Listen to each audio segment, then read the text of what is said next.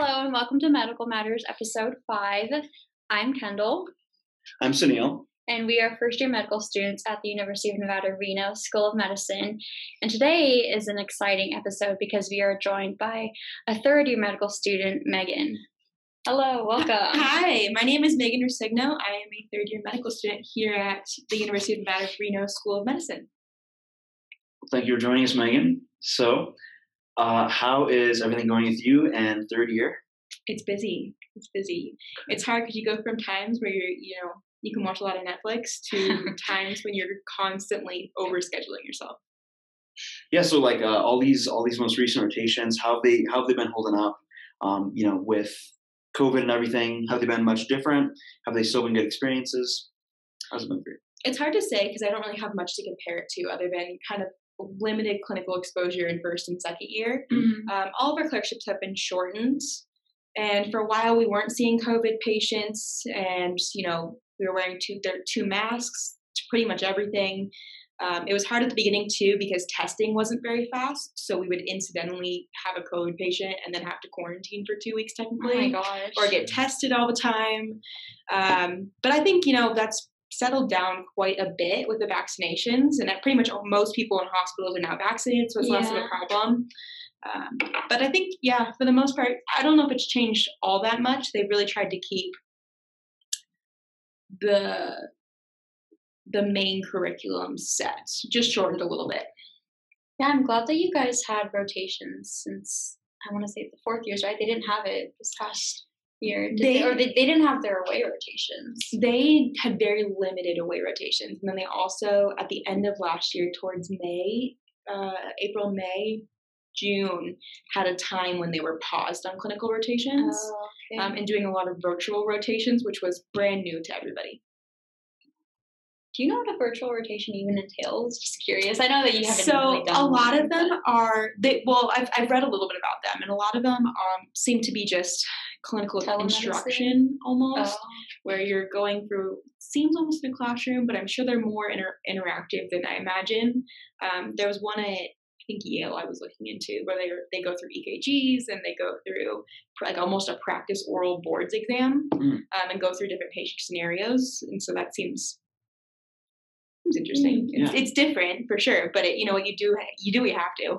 Absolutely. I mean, I guess I hope that they're making the most of it. Places like Yale, I'm sure they have enough resources to stick a GoPro on each attending's forehead and follow them around. Very useful. Can you imagine that? Just modern medicine that way? That's crazy. Could be the way we're headed. I mean, who knows, right? Okay, well, very nice. Well, thank you for joining us on this episode because our topic today is addiction. We have an addiction medicine specialist coming on. And I know you mentioned that you had worked with her in the past. So I guess, what motivated you to kind of study, to do research within this field as well? You see addiction in so many patients have problems with substance abuse. And you might not even recognize it initially. And some can say, well, she's fellowship trained, she's a specialist, and that's great. But also, addiction medicine is virtually in every single field. So it incorporates every single field because you need to know if your patient has if their medical problems are associated with substance abuse. And a lot of times that happens, or psychiatric manifestations that end up co-occurring. So I think why I ended up studying it and doing research projects in it was because, one, it's so prevalent. Two, I wanted to specifically look at the pediatric population and see if we could have early interventions with high school health classes and see if we can, one, answer some of their questions, because they do have a lot of questions, and two, just talk about the commonality and kind of destigmatize it, just because people don't seek treatment a lot of times because of the stigmatization of addiction. So today we are fortunate to have Dr. Rika Danko with us. Dr. Danko is an alumnus from our very own university, graduating in 2008. She specializes in internal medicine and is board certified in both internal medicine and addiction medicine. In 2015, Dr. Danko served as the Chief Medical Officer of Northern Nevada Hopes, a nonprofit community health organization, through which she developed an outpatient addiction treatment program to help those with substance use disorders. She was board certified in addiction medicine in 2017. Through her work, Dr. Danko has increased education, prevention, and treatment options in our community. Welcome, Dr. Danko, to the podcast. Thank you so much. I am so fortunate to be here and so honored that you guys asked me to be here to talk about addiction and addiction medicine, because I think it's such an important topic and really needs so much more awareness and so much more compassion than what we have right now. Absolutely. I think, yeah, like you mentioned, it's such a stigmatized, such an undervalued aspect of medical education, of medicine in general. I feel like we treat people with addiction as if they have a mental illness, and we treat addiction as if it was a crime as opposed to an actual disorder. So it's important that we get the chance to correct that, at least to try to correct that today. So to start off, I just wanted to ask, what motivated you, like what got you into addiction medicine in the first place? Yes, thank you so much. I have had such an interesting path in arriving where I am today. And as you mentioned, I went to medical school in Reno, Nevada, and was so fortunate and really enjoyed the experience. I graduated there in 2008 and went on to do an internal medicine residency and became board certified in internal medicine in 2011. And then a couple of years after that, in 2013, one of my mentors from my internal medicine residency asked me if I would help out a community health center called Northern Nevada Hopes. So I went there, and in 2015, I was asked to essentially start a treatment program for youth offenders who were incarcerated through the criminal justice program. And they were constantly being reincarcerated. And the criminal justice system reached out and asked if they could find a collaborative medical team that would treat the addiction and help these young adults so that they wouldn't be stuck in this criminal justice cycle. So I had the opportunity to start that program. And to be completely honest with you, I didn't really know anything about addiction at that time. I didn't have personal experience with it. I didn't have family experience with it. And so I learned addiction from the patients who I was fortunate enough to see. And I think that has given me such a profound respect, because I didn't learn it from books and I didn't learn it from a curriculum. I really learned it from people who understood exactly how addiction worked. And so I worked with mentors primarily from the East Coast who were running similar medical programs. And we were able to really successfully help these patients and furthermore, basically support exactly what you said, that treating addiction as a crime, or even the notion that we can punish people out of addiction, is so false, because addiction is absolutely a medical problem and a very worthy medical problem for our time and our expertise, and for giving people who have addiction compassion and treatment. And so I was fortunate to continue running that program until I achieved board certification. And now I am an advocate for, like you said, programs and development and education for those who are going into medicine and all aspects of medicine, to understand that addiction really deserves our time and our compassion. Yeah, that's fantastic. Thank you for sharing that. It sounds like you're hinting about the stigma behind addiction medicine, and there's kind of a delineation between the term substance use versus substance abuse. Could you speak to how those terms are used in your practice and what they really imply? Absolutely. Yes. I think that in general, when we talk about addiction, we have so much stigma, and we do have so much shame associated with that. And patients have described to me that they feel unwelcomed in our medical community, that they feel unwelcomed in the community as a whole, that they feel that they're not doing well enough or trying hard enough. And really, it's our due diligence to be able to reverse that and change our mindset about how we view addiction and how we view people who suffer with addiction. And one of my favorite quotes This is a quote from 2016 from the United States Surgeon General, Dr. Murthy, who's actually the Surgeon General again now. And his quote in 2016 was, "We have to stop treating addiction as a moral failing and start seeing it for what it is, a chronic disease that must be treated with urgency and compassion." And I think that to echo that, we really have to think about how we promote that stigma or how we can get rid of that stigma. And part of that, yes, would be using the right terminology. For example, many times I see abuse listed, whereas we could use the actual DSM-5 definitions, which are substance use disorders, like alcohol use disorder, opioid use disorder. Those tend to be more of the clinically appropriate terms. But even more so than being worried about terminology, I think is our due diligence to worry about our behavior and how we treat people with addiction.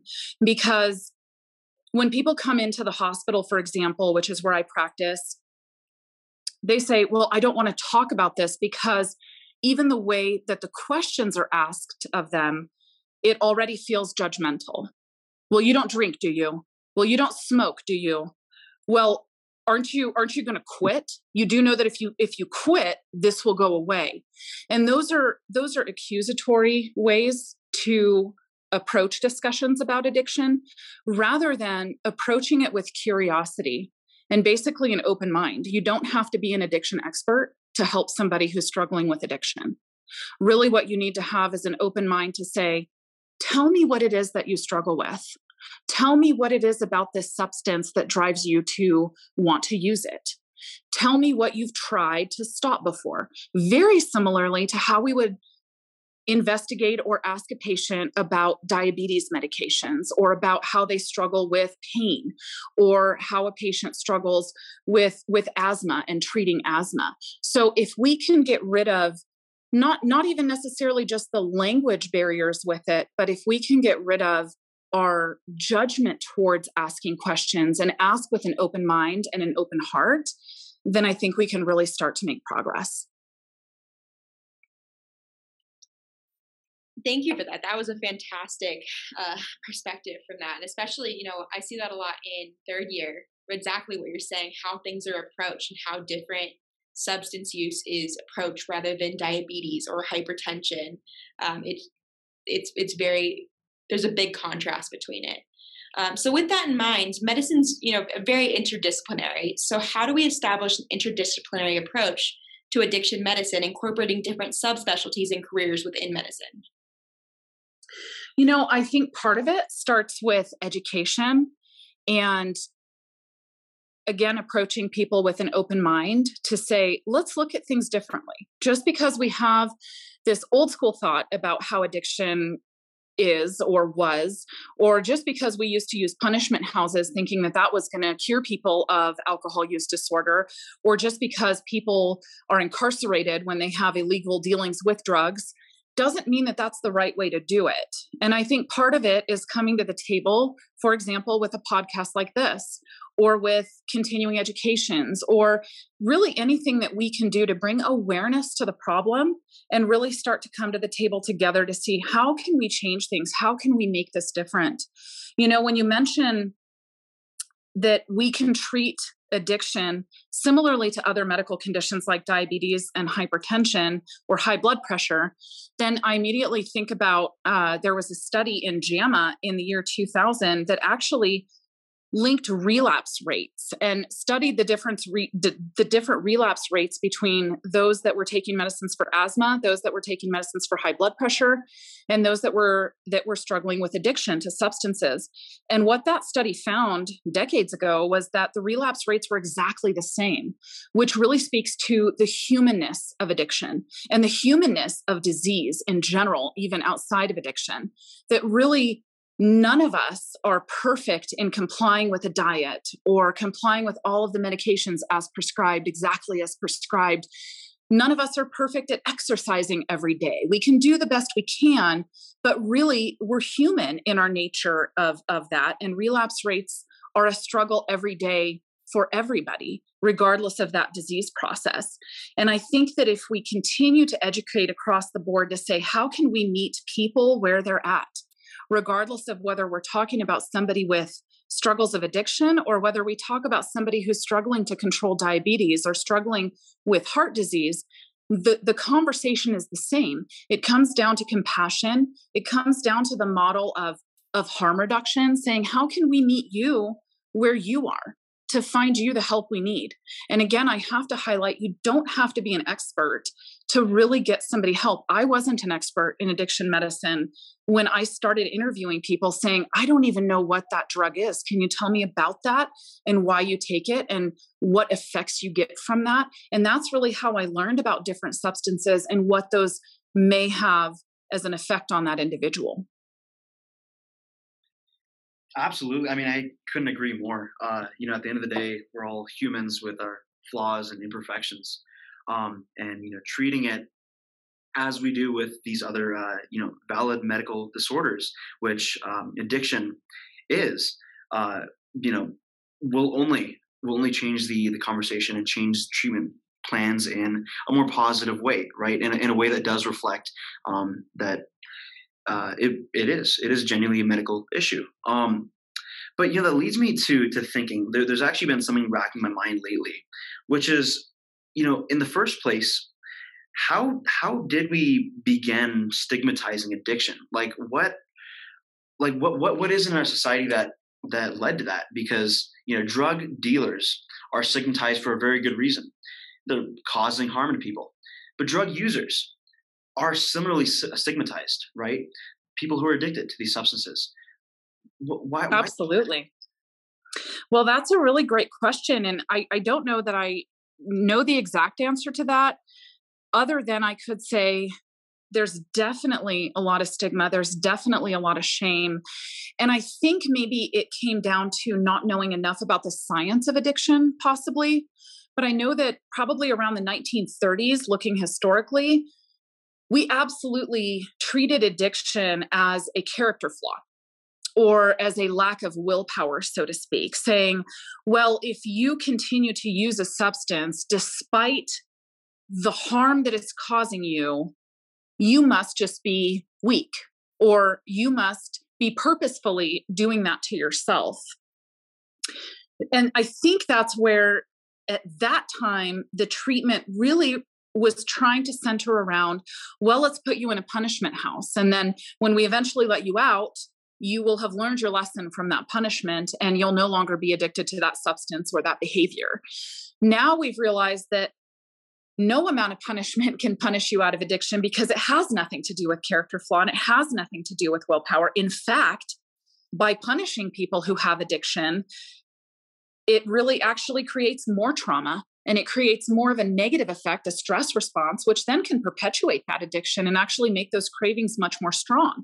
So I think part of where we are in trying to get more and more information is that we're starting to understand the science, the neurobiology of addiction.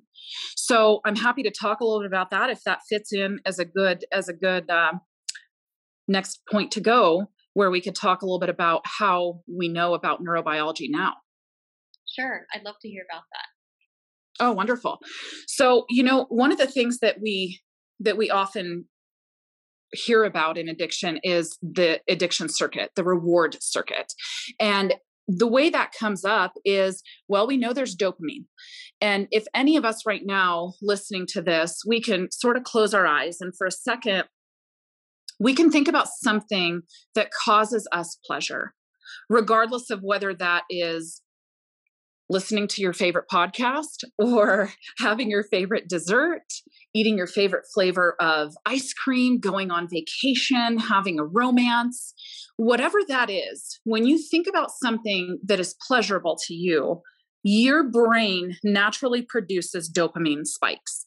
Dopamine is basically our feel-good neurotransmitter. So it helps us to say, oh, that feels good. That's something that I really like to think about. And what happens with dopamine is every time that we have something that feels good to us, or we think about something that feels good to us, we get more dopamine. Now, one of the things we know about drugs, and I say that as a broad term encompassing really any substance that we can put in that spikes dopamine, such as methamphetamines or other stimulants, opioids, alcohol, and it can also come from behaviors, something like internet addiction. It doesn't have to be a substance we're putting in. It could also be a behavior that stimulates dopamine in the brain.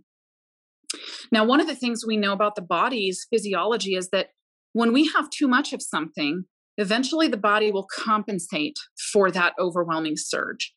And one thing we know about drugs in general is people who have more predisposition to addiction tend to get surges of dopamine to the effect of about 100 to probably 1,000 times the strength of those natural rewards that I just mentioned, such as your favorite food, going on vacation, having a romance, listening to your favorite song.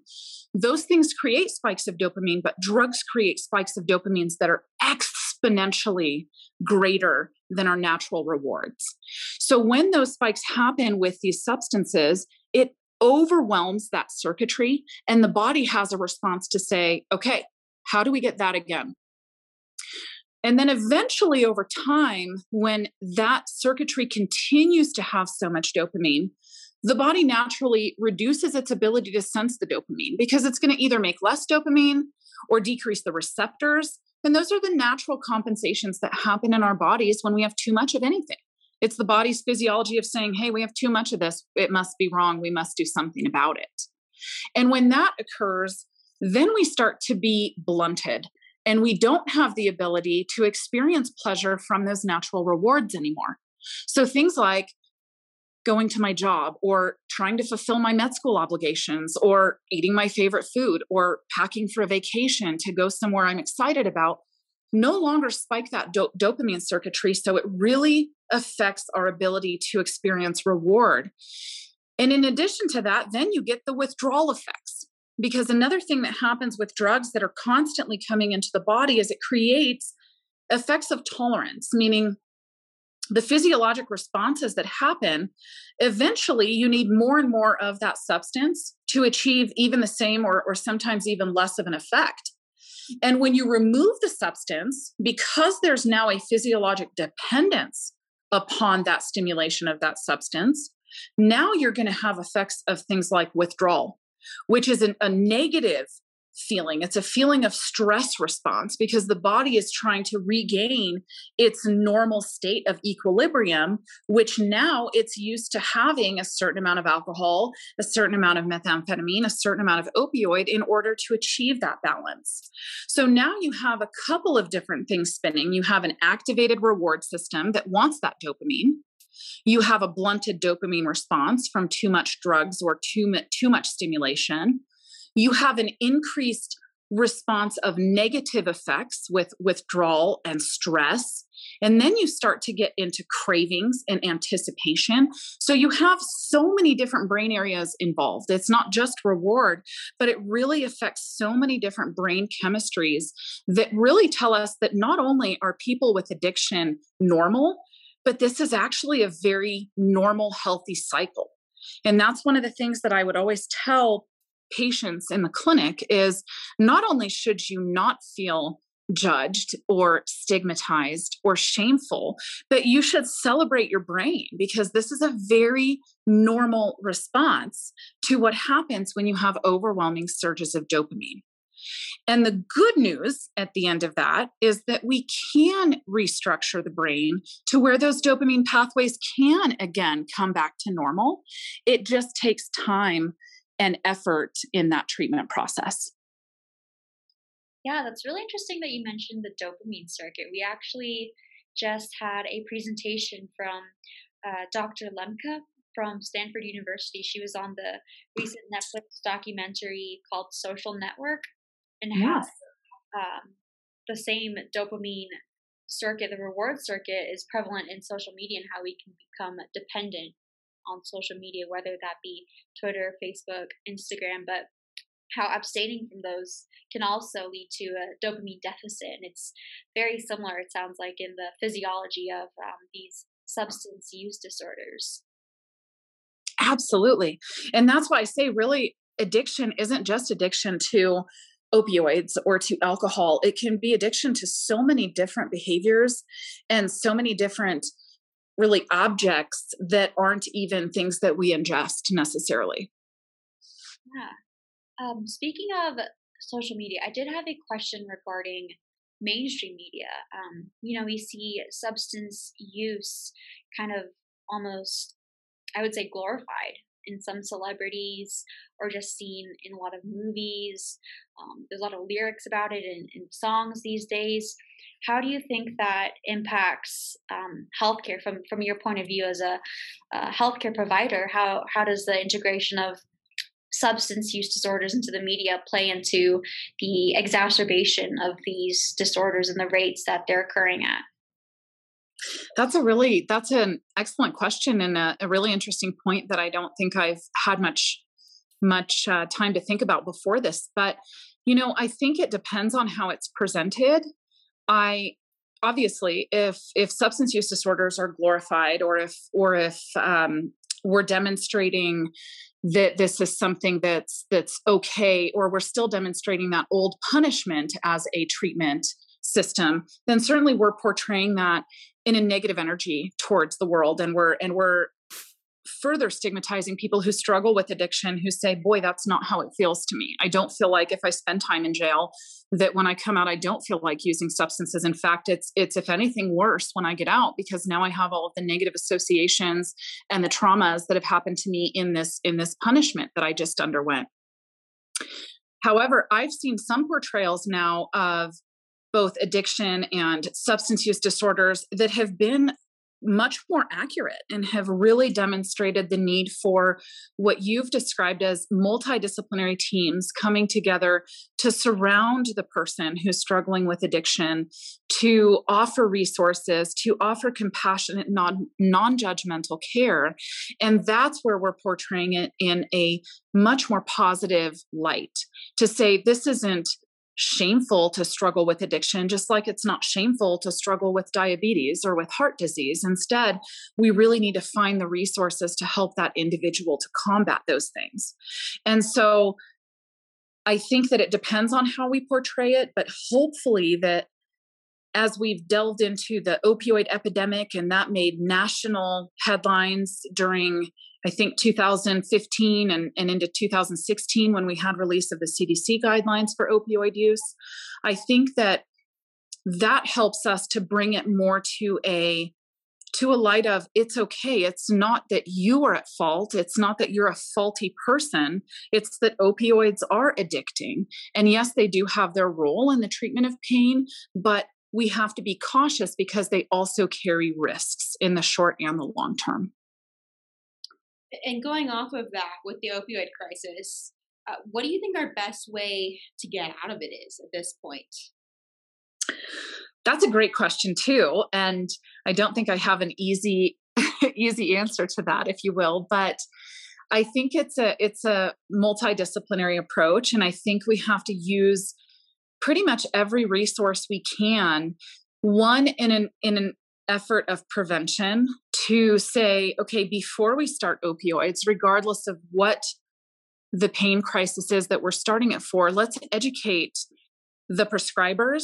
Let's educate those being prescribed to, because that's our best way to say, okay, yes, opioids do work for pain control in certain patients, and opioids are one of our tools when it comes to pain treatment modalities. But that's the key, is that it's one of the tools, not the only tool. So we need to, again, educate those prescribing opioids, because for a long time, it was the standard of care to treat pain with opioids. And I would say probably back in the 1990s, we had lots of endorsements about treating pain. The Joint Commission endorsed the fifth vital sign as being pain. We asked pain assessments on every single vital sign assessment with patients. And really at that time, under treatment of pain was a punishable offense, as well as the fact that at that time, medications like OxyContin were marketed as safe and non-addicting.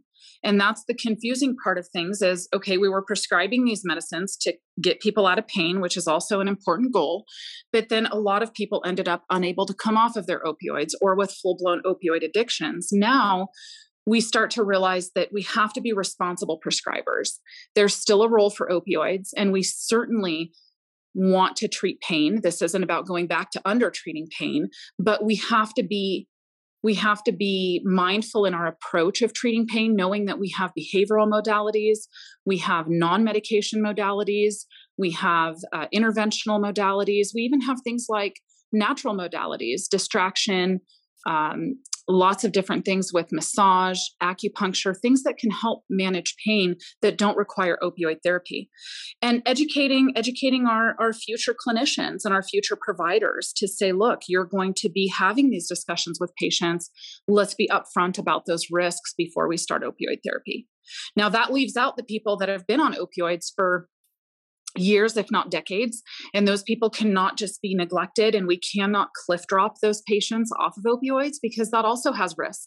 That has risk of severe opioid withdrawal. It has risk of mental, emotional, and physical decompensation from stopping those opioids too quickly. So in that situation, we have to optimize the regimens slowly, maybe bring in different pain management, multimodal pain medications to hit the pain receptors in different ways, and then possibly wean the opioids, but very slowly over time, understanding how physiologic dependence comes in with opioids, and stopping them quickly isn't going to be a good option for those patients.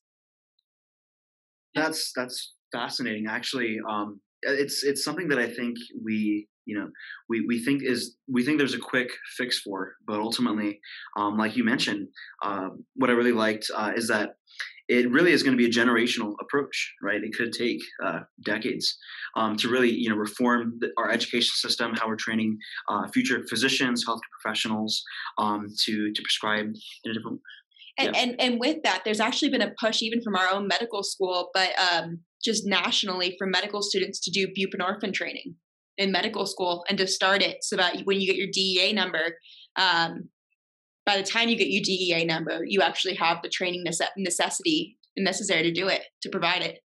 That's amazing. And that right there is that shift, that generational shift that you're talking about, because even when I went to med school, which I feel like was not that long ago, I didn't even know what buprenorphine was. I mean, I'm sure I had it in the pharmacy sections and the pharmacology sections, but as far as practice with it, I didn't have my buprenorphine license until 2015, and I didn't have practice experience with it until 2015, and I graduated med school in 2008. So that speaks right there to, we are getting the education out there. We are talking about these things, and it's important for us to know what those tools are. Buprenorphine is not a magical fix to people to treating opioid use disorder.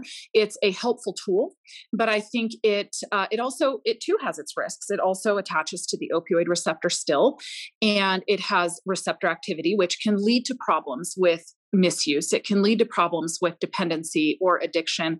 So we have to use even buprenorphine in the right setting and with the right tools, with psychosocial support, with behavioral health counseling, and things that really go into that. And that's one of the things I'll mention with addiction in general, and with opioid use disorder too, is that there's really so much co-occurring trauma.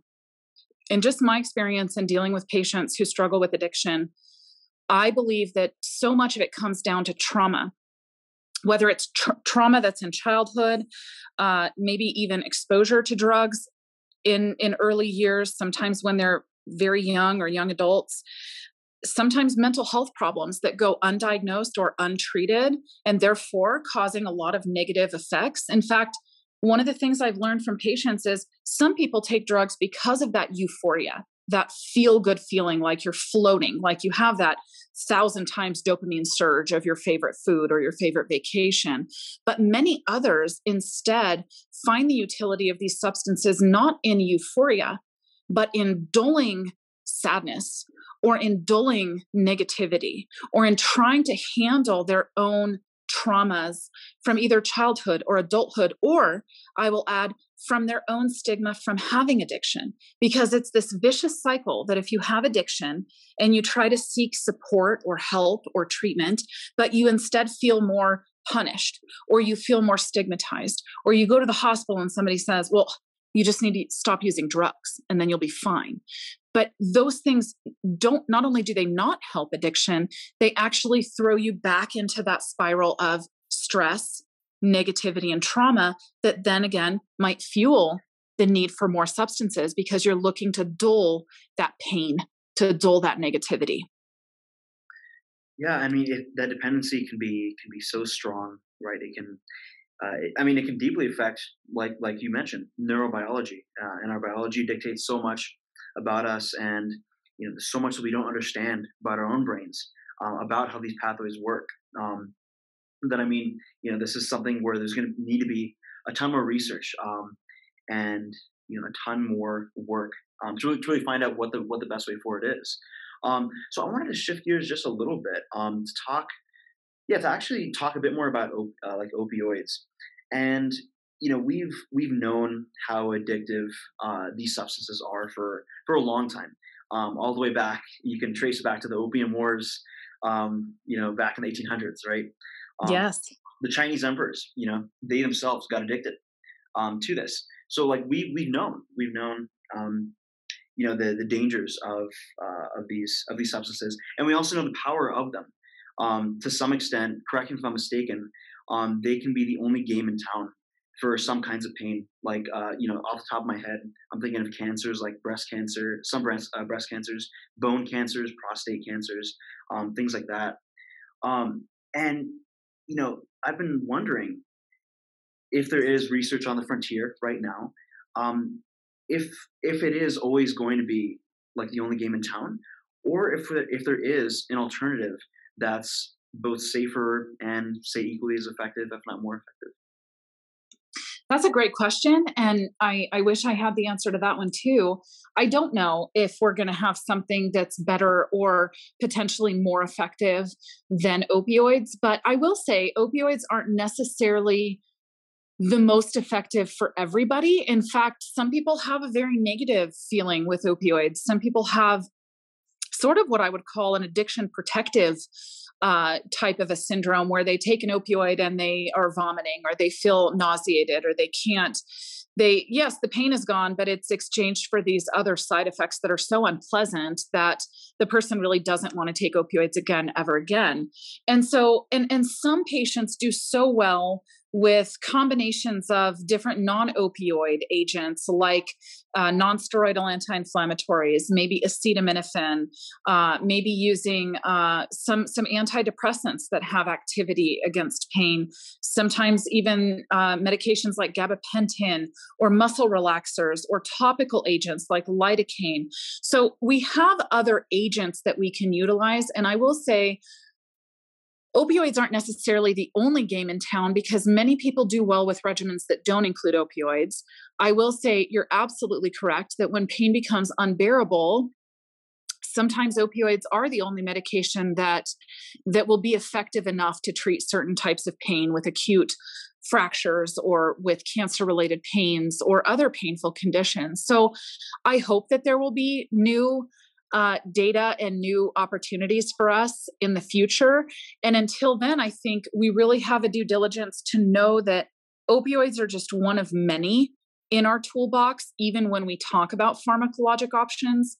But we also have options outside of the medications to help people with pain control, like distraction and physical medicine, behavioral medicine. We really have to invoke our specialists because movement helps quite a bit, and appropriately, of course, and certainly dealing with emotions and dealing with our mental health, because I think pain isn't just a physical manifestation. It's such a complicated process where it really is the mind and the body and the emotions, and pain can be affected by things like finances, or by going through a tough personal journey, or going through a grief, the loss of someone or the loss of a job that really could exacerbate somebody's pain so exponentially. And really those things need multifaceted approaches for treatment. Yeah, that's a great point. And going back to what you had said about just opioids not being the only option for pain, I've seen patients who respond best to Toradol better than opioids. Absolutely. It happens all Absolutely. the time. And then that's exactly right. Yeah, along with your other points is, we owe so much gratitude to our social workers. They are phenomenal, and they really when we don't have enough time sometimes to go into all the different facets of people's lives, they take control, and they help people in the minutia of their life get back to some normalcy and get some little more stability than they might have now. I really like that. And I think it brings such an important point that the more I practice in medicine, obviously the more humbled I am that we have so much more to explore. But really, if you take the time to listen, I know a lot of the time, I remember when I was in med school, I had these lists of things I had to ask. Well, if I'm asking about chest pain, I have to make sure I'm asking where it goes and does it radiate and what helps and what worsens it and all of these things. And I'd be so hyper focused on asking those questions. And then a lot of the time I'd get to social history and say, okay, well, do you smoke or drink? And do you use any drugs? Okay, well, that's it. And that's not, social history. Yes, it's important for us to ask about the chest pain. Absolutely. Because we need to identify what that acute problem is. But that acute problem might be coming from something in the emotional realm or something in the environmental realm. If I recently became homeless and don't even have a way to store my medications and don't have any way to even get to the clinic safely, then how would I be able to remotely be compliant? Or if I don't have access to medications, or if I don't have access to a clinic, there's so many things that we have to consider, and we hate to just bubble it into the social history, but it really just comes down to mind, body, and emotion. We have to ask all of those questions. What's affecting you? What's hurting you right now emotionally? What traumas do you have that you haven't been able to deal with? I'm not a behavioral health expert in any way, but I do know that life's traumas and environmental traumas and family traumas and professional traumas, those are all things that people live with every day. And without being a behavioral health specialist, I can say they undoubtedly affect their physical conditions. They affect why they're in the hospital. They affect why something is decompensating. Why was your autoimmune disease stable up until now, and all of a sudden you are having a gigantic flare? And when we start going into, well, what stresses you or what's hurting your heart right now, all of a sudden we get into things that really need to be dealt with on, like I said, a multidisciplinary approach. Yeah, I couldn't agree more. So Dr. Danko, we would love to continue the conversation for honestly hours more, but we want to respect your time. And just say thank you for joining us, and really just taking the time out to share your expertise. This was such a valuable opportunity, and I feel like we really got a great chance to shed some light on a matter that's underappreciated. A matter that's really undervalued in our current conversation. Within medicine. So yeah, appreciate it.